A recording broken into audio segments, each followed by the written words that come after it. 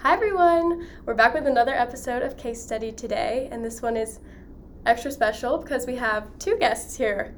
We have Kennedy Breeding and Cole Dowdy, both of whom are twins. They're not twins with each other.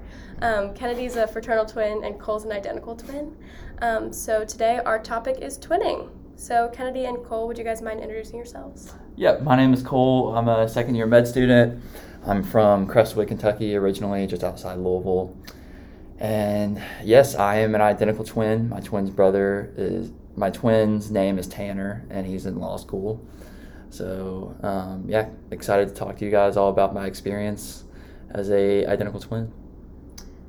I guess I'll go. Hi, I'm Kennedy. I'm a second-year medical student, and I'm from Whitesburg, Kentucky. I have a twin sister. We're fraternal, and she is a middle school teacher who is teaching in Stockholm, Sweden right now. Wow, that's amazing. Very When did she move there? She moved there this summer. Okay. Wow, that's crazy. Do you miss her? I do. It's very weird. Like, this will be our first time we've not celebrated our birthday together this year. That's which will so be weird. odd, yeah. I definitely went through something like that, like when I left undergrad, because Tanner and I had basically lived in the same hallway for 22 years, and then when I went to med school, he went to law school, we were apart for the first time, so there was definitely a, learning curve or a new experience to get used to. Yeah, it's that. like you don't have your sidekick with you. It's a little bit odd. Is he at U of L? He's in Cincinnati, so Okay. It's only an hour away, but yeah. Not as far as Sweden, but... Not as far as Sweden. Not as cool as Sweden either. Okay, well, I guess you kind of touched on this, but did you guys like being a twin? What was it like growing up as a twin? Oh, yeah, I loved it. It's almost like having your own, conscience in front of you at all times, because, we basically are the same, have the same hobbies, like the same music, would bounce ideas off each other all the time, talk about the same thing, be on the same page, so... It's really good for putting yourself at ease and always having a sense of home or someone to go to. So I thoroughly enjoyed it, and it made sports and everything that much more fun just to have someone else to hang out with and enjoy company with. So awesome. That's very selfless of you. I feel like I would get a little jealous having to share my birthday. Yeah. My sister and I were a little bit competitive just because we were into the same things and stuff, but we were so different in the subset of things that we liked that it didn't really clash or anything like that. But we both really enjoyed being twins too. Well, that's awesome. And you guys are fraternal, but you look so much alike. We are. We get that a lot. When we were babies, we looked exactly alike. And now that we're a little bit older, we're starting to get some differences and stuff. But I still look at pictures of us when we were younger, and I have no idea who is who. That is so wild because fraternal twins, as you guys know, come from two separate eggs and two separate sperms. So it really is just at the time of ovulation, two eggs are available for fertilization, which is a little unusual. And then if both of those eggs get fertilized by a sperm, then you end up with two babies. But they're completely genetically separate. Yeah, we don't like to share. We don't share any the placenta or anything like that. Yeah, exactly. Didn't share the placenta, didn't share amniotic cavity. So you were separate babies with separate sources of nutrients, but sharing a space that was really designed for one baby. So of course that crowding comes with some risks. Twins are at higher risk for chromosomal abnormalities, 6 times more likely to be premature. There's a higher rate of gestational diabetes in the mother, hypertension in the mother, peripartum hemorrhage, C-section, postpartum depression, and then, of course, parenting stress of just having 2 kids. And all twins are at risk for that in utero death of one twin, but we are not really going to get into that today. So, Kennedy, do you know if with your pregnancy you had any of those complications come up? I know that premature delivery was a big concern for my mother because not only was she having twins, but she was considered an older mother. She was in her 30s when she had us. So she was put on bed rest at 4 weeks. Wow. And so I feel so bad for her. She had to sit there for a very long time and be very patient, but she made it to 34 weeks. So she did good. She made it. Yeah. And they just pumped her with some steroids, kind of tying into some endocrine for M2. Mm-hmm. And we were born. We didn't have any health problems when we were born. So it was good. It it wasn't like anything like crazy complex or anything other than the bed rest. Yeah. Your mom sounds like a trooper. And yeah, it's definitely good you guys made it to 34 weeks, because I think it's that like 26, 28 week mark when you really have to worry about the fetus's lungs. And I'm sure that's part of the reason they gave you steroids too, because that helps with lung development. Kennedy, you said before we started recording that you have some other twins in your family. I do. I have a set of fraternal twins as well. They're my cousins, and they were conceived through IVF. So they're IVF babies. Okay, totally makes sense. Definitely a higher instance of twin pregnancies when you do IVF. Are they fraternal or identical? They are fraternal. Okay. And then also in like my dad's line and my mother's line, there's also just like twins as well. There's twins everywhere in the family. Wow. Yeah, and some of those, so some are like natural birth and some are not. Okay. Like my mother was concerned when she was pregnant that it was going to be twins because of the high rate of twins in both families. Okay. But two for the price of one. Exactly. It's a good thing. But yeah, the inherited twins, that is like kind of an interesting thing, especially for fraternal twins. I think it's more common just because there is apparently some gene, and I don't know what gene it is, but it makes women predisposed to hyperovulation, so she'll be more likely to release more than one egg at a time.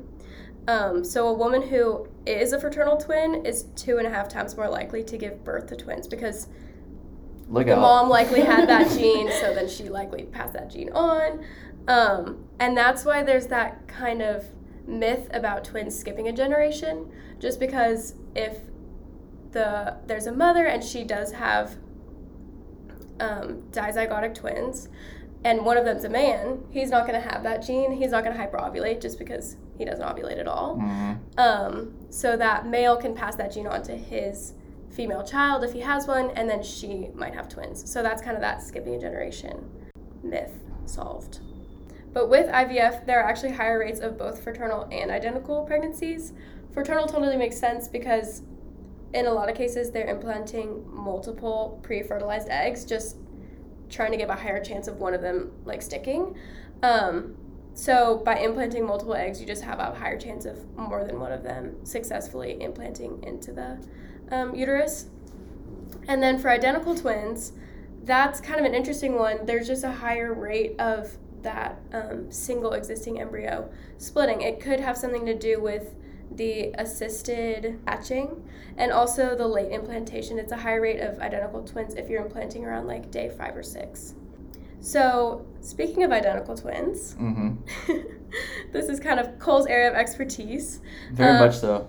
This occurs when we have a single original embryo and it splits.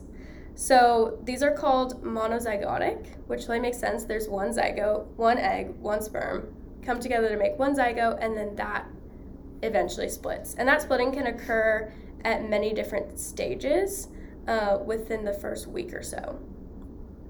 We have several different situations: dichorionic, diamnionic, monochorionic, diamnionic, or monochorionic and monoamnionic, which all just kind of correlate with different stages of development. So for dichorionic, diamnionic, this would be when that split happens in the first 4 days. So it's between the two cell stage and the morula stage. And the morula is not very complicated. It really is just when the embryo has an inner cell mass and an outer cell mass. There's no invasion of the amniotic fluid yet, so if the embryo splits at this stage, you'll end up with a separate placenta, a separate amniotic cavity, and you really you have the same genetic material, so they are identical twins, but similar to fraternal twins, you don't have as many risks, and those babies aren't really connected in any way besides coming from the same embryo. The next situation we have is the monochorionic diamniotic, which is when splitting happens between 4 and 8 days, or the early blastocyst stage, which is when we have an embryoblast and a trophoblast, and it's when that embryoblast splits. So the trophoblast is going to go on to make the placenta. So in this case, they're sharing a placenta, but still 2 separate amniotic sacs. The mono-mono situation is the least common. It only happens in about 1% of twins. And this is when splitting happens between 8 and 12 days. So this is the late blastocyst stage, with the trophoblast forming 2 layers, and the embryoblast is splitting into the epiblast and hypoblast. And the epiblast is what's going to form the amniotic cavity, so that's not splitting either. The only thing that's really separating is that actual tissue that's going to form the 2 embryos. Of course, in some cases, even that tissue doesn't split, and that's when we end up with conjoined twins. So anything after day 12 is still mono-mono, but conjoined twins arise when we have incomplete division of the embryonic disc with partial splitting of the primitive node and streak. So we usually determine what's going on, mono-mono, di-di, all that stuff in the first 14 weeks, just because the ultrasounds are more clear in that time. Mm-hmm. Cole, do you know if you and your twin, what your setup was? So no, I don't know exactly. I asked my mom. I guess she just can't remember. But if I were a betting man, I would probably say we were monochorionic diamniotic, the most common. There wasn't a whole lot of complications with her pregnancy. She was definitely very big. My mom's only like 5 foot. So there was like a C-section. We weren't too early. I mean, maybe like a few days. So yeah, we were pretty full-term babies coming out of a very small woman, but it was fine. Yeah, I would say if I were to guess, I would say we were probably monochorionic diamniotic. So yeah. Okay, yeah, that's definitely good news for your mom, because the mono twins definitely come with some extra risks. We have that twin-to-twin transfusion syndrome, right, where because there's one shared placenta, this kind of goes for anything that's monochorionic, so monodi or mono-mono. You have that shared placenta, so you can have anastomoses that form between the blood vessels of the 2 twins, and so you can kind of have unequal sharing of resources, and one twin can become the donor twin and one the recipient twin, which can become a little bit complicated. And then another risk of a monochorionic pregnancy is that twin reversed arterial perfusion sequence, which is when one twin lacks a functioning cardiac system, so the other one is forced to pump all the blood through both systems. So that's termed the pump twin, and that can be really stressful on that twin. And then monoamniotic, which is something you didn't have to worry about, was cord entanglement, which is not necessarily that detrimental to twins. Usually that doesn't really result in any complications, but in any situation where 2 twins are sharing one amniotic sac, there's going to be some twisting around of those umbilical cords. I wish I knew which type I was. When I was learning this material in first year, I was very curious, but yeah, so as far as the birth process went, it was pretty smooth. I will say my twin and I both had cleft lip and palate, which I don't know if that. There's obviously, like, as we've been talking about, genetic risks, extra genetic risks with being a twin. So maybe I should ask or do some investigation whether there's that could have implicated in that. But I think that was probably just a separate genetic anomaly. And with the cleft lip and palate thing, it's kind of interesting because you can tell like when that mutation happened. Yeah, they were aware of it early on, like in one of the early ultrasounds. I'm not sure what week it was, but they found it. And with that condition, there's like extra things that go along with it, like potential for cardiac anomalies or other, they had to make sure we didn't have other type of more serious genetic conditions. But luckily it was just the cleft lip and palate. So, yeah. Yeah, and that must have been something that already existed with that one single zygote that was fertilized, because you both ended up with it. Right, must have, exactly. Yeah. And there are some mutations that twins can develop.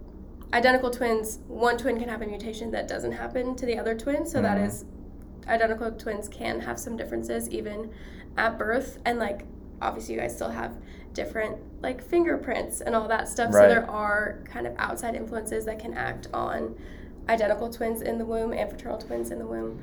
And it is interesting because like even though we looked very, very similar when we were young, and we still do look similar, but I do think there's differences. Like I think he has a little bit more of a slender face. I'm a little bit more broad. There's definitely temperamental differences. I probably get worked up about things easier. But it's interesting because obviously we came from the same egg, but call it epigenetics or just like environment. It's proof that like your environmental stresses do play an impact on the outcome of how you are and even like physically how you can look. So Yeah, for sure. Mm-hmm. Nature versus nurture comes Exactly. into play again. My twin is definitely a nicer person than I am. She's definitely more patient. She's a middle school teacher, so. Well, yeah, that does take some extra patience for sure. But you are definitely, I was in lab with Kennedy, and so I know how patient she can be. Okay, you guys, I think we kind of covered it. Those are kind of the basics of fraternal versus identical twins, and just a little bit about the risks of those different pregnancies and where twins can come from. Higher risk with IVF, higher risk with older maternal age. Mm-hmm. Even some foods you can eat can influence your likelihood of having twins. So if you listeners want to learn more about Kennedy and Nicole, you can go to @Case Study, the podcast, on Instagram, and I'll have some pictures of them with their twins and some twin fun facts up there for you guys to just learn a little bit more about our guest today. Thank you guys for sitting down and talking about all this with me today. No, thank you for having me. I really enjoyed it. So Yeah, twins, thank you. it's a good life. I love being a twin. So I'm glad I got to share my experience on this podcast. For sure. Thank you so much for having us. Okay, bye guys. See ya.